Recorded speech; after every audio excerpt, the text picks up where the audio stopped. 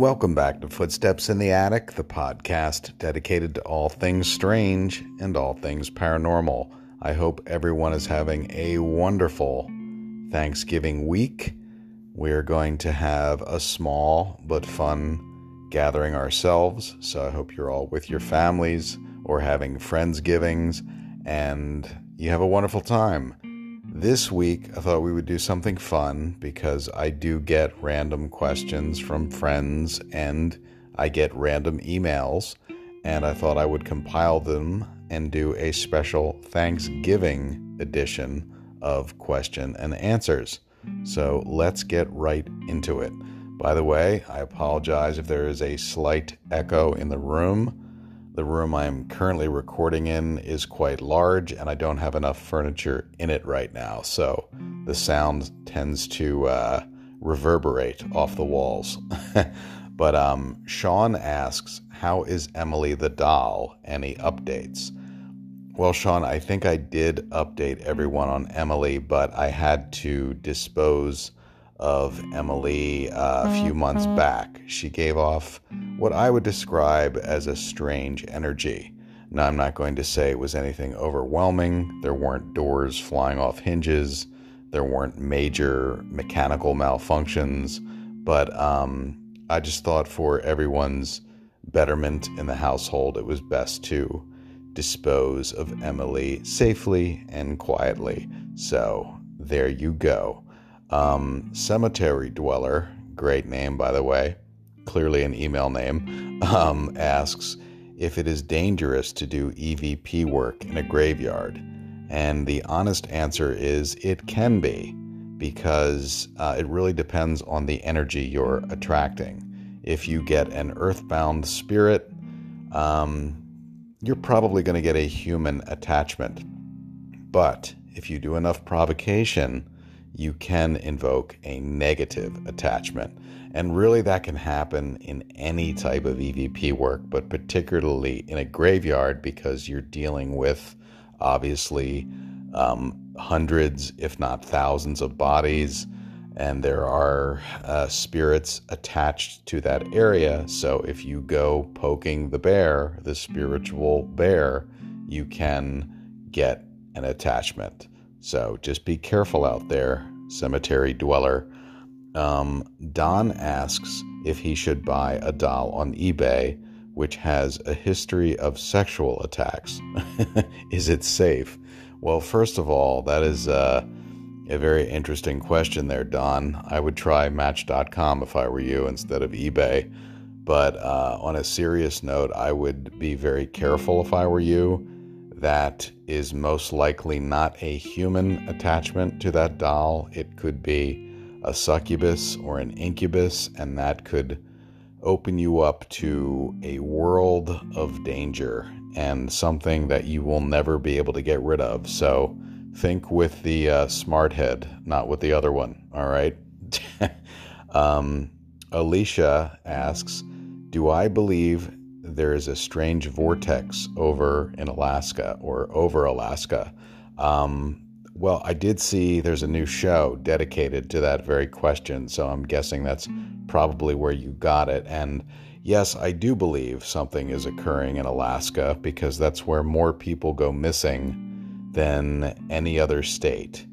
I believe there is an energy there. I think there's some interdimensional activity. I think there's UFO activity and cryptozoological activity there. So yes, there's definitely something going on. It's a topic we will explore later and in more detail in a future episode. So be on the lookout for that. Maya asks, did I like the movie Krampus? Short and sweet. I did mention Krampus in a previous episode, but I did not like the movie itself. I thought it was kind of corny, and I think they really should have focused on Krampus, which could be really, if you do that film right, that could be pretty creepy. And it has a built-in great premise behind it, so go more with that. But the movie itself that they made was kind of, I don't know, goofy and just didn't really stick to the the core of the lore. So I didn't mean to rhyme right there, but no, I didn't love it. I didn't love the movie, but I do like the Krampus legend. Slimer Fan asks, what are my thoughts on the little people spotted in parts of Central America and on the continent of Africa? And that is, I don't know, I find that very creepy. There's something about just little people, like Lilliputian size, just creeping around in the jungle. That's very unsettling. And I'm definitely open to that possibility. If they've found large skulls and large skeletons, they can certainly find skeletons of little people, and we just don't know what's out there in the world. So even in certain tribes in Africa, they worship the little beings. So there could very well be something to that phenomena. I certainly am open-minded to it. So might be something we will explore down the road. Who knows? Angelica asks if tarot cards are safe. And, well, it's kind of like the cemetery question. It really depends on the energy you're putting forth and the time. I would say be careful. Don't spend too much time. Don't put too much of your energy into it. And don't make every decision based on the turn of a card, because that's when a negative spirit could potentially enter your environment and start to try to exert dominion over you. So I would approach tarot with a sense of fun and don't put too much time or emotional energy into it. Freddy Krueger's Glove, which might be my favorite name of these questions, says he and his family just moved into a historic house down south, and they have spotted shadow people, or they believe they have, in the basement. Is this a bad thing? And the honest answer is most likely. Shadow people typically are negative, if not demonic. In many cases, they are demonic. If you're seeing something blacker than black, blacker than night, it is time to approach with caution. I mean, and I don't mean physically approach, I mean approach the situation. I wouldn't provoke or get near these beings. I think it's time to get a demonologist involved, definitely do a cleansing. If you need help, you have my email address. You can let me know, and I can put you in touch with somebody who could help you. But be careful with shadow people. It usually is associated with a negative haunting. Kim asks what I thought of Ghostbusters 2 and that she loved my interview with Jennifer Runyon. I have to say I love Jennifer Runyon. We're definitely going to have her back on the show.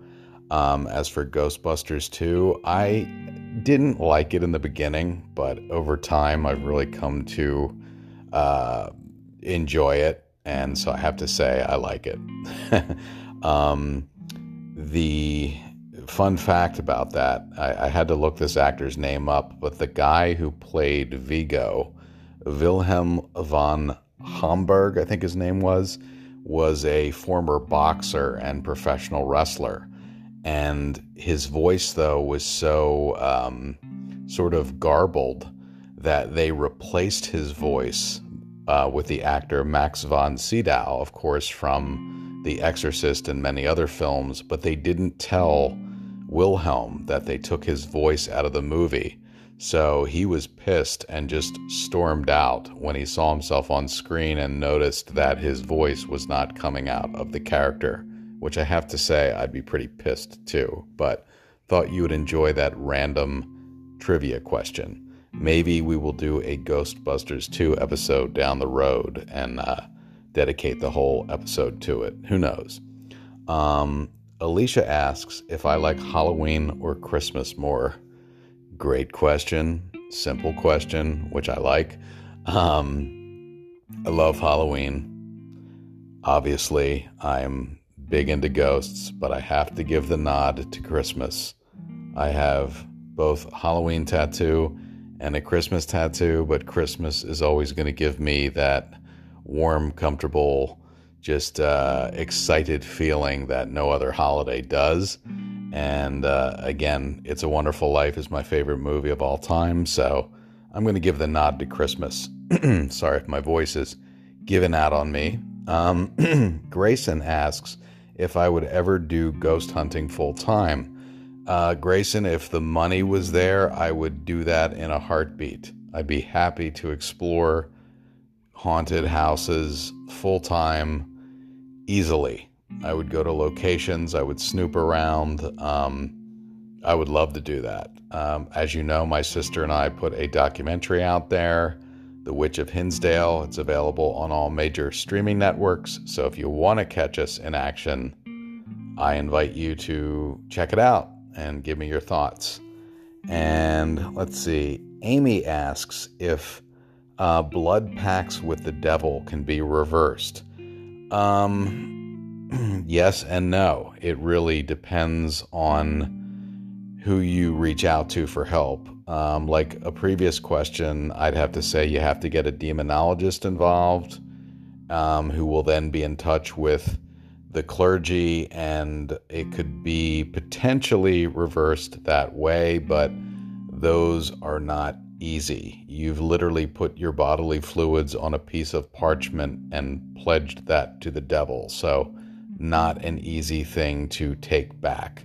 And Amy, I hope you're just asking that out of curiosity and didn't actually. But if so, shoot me an email and I can get somebody in touch with you to help out. Carlos asks, what are devil dogs? And no, I don't think he means the pastry or the tasty cake type thing. I think he means just what are like physical devil dogs, otherwise known as hellhounds, which you may have seen in movies like The Omen. Basically, they are in lore guardians of the devil. Sometimes they take the forms of, sometimes the devil itself or himself is known to take the form of the hound. But in other cultures, you might even refer to them as a werewolf. But traditionally, hellhounds are considered like guardians for the devil or the demons. And yes, I do believe that they exist. So be careful. And finally, which I kind of purposely saved this question for the end because it wraps up the holiday perfectly. M asks if her loved ones on the other side will be around on Thanksgiving. And of course they will. Of course they will. Look for scents. Look for light manipulation, differences in temperature. Sometimes it's just an emotional feeling will suddenly overcome you, and sometimes it's everything I just mentioned at once. But yes, if you project that loving energy out there, just like if you project negative energy out there, something can and will respond. And I can say in all full faith that your loved ones on the other side will be with you on Thanksgiving. And I hope all of you have a wonderful Thanksgiving. And this is Brian Hobson for Footsteps in the Attic. We'll see you next week.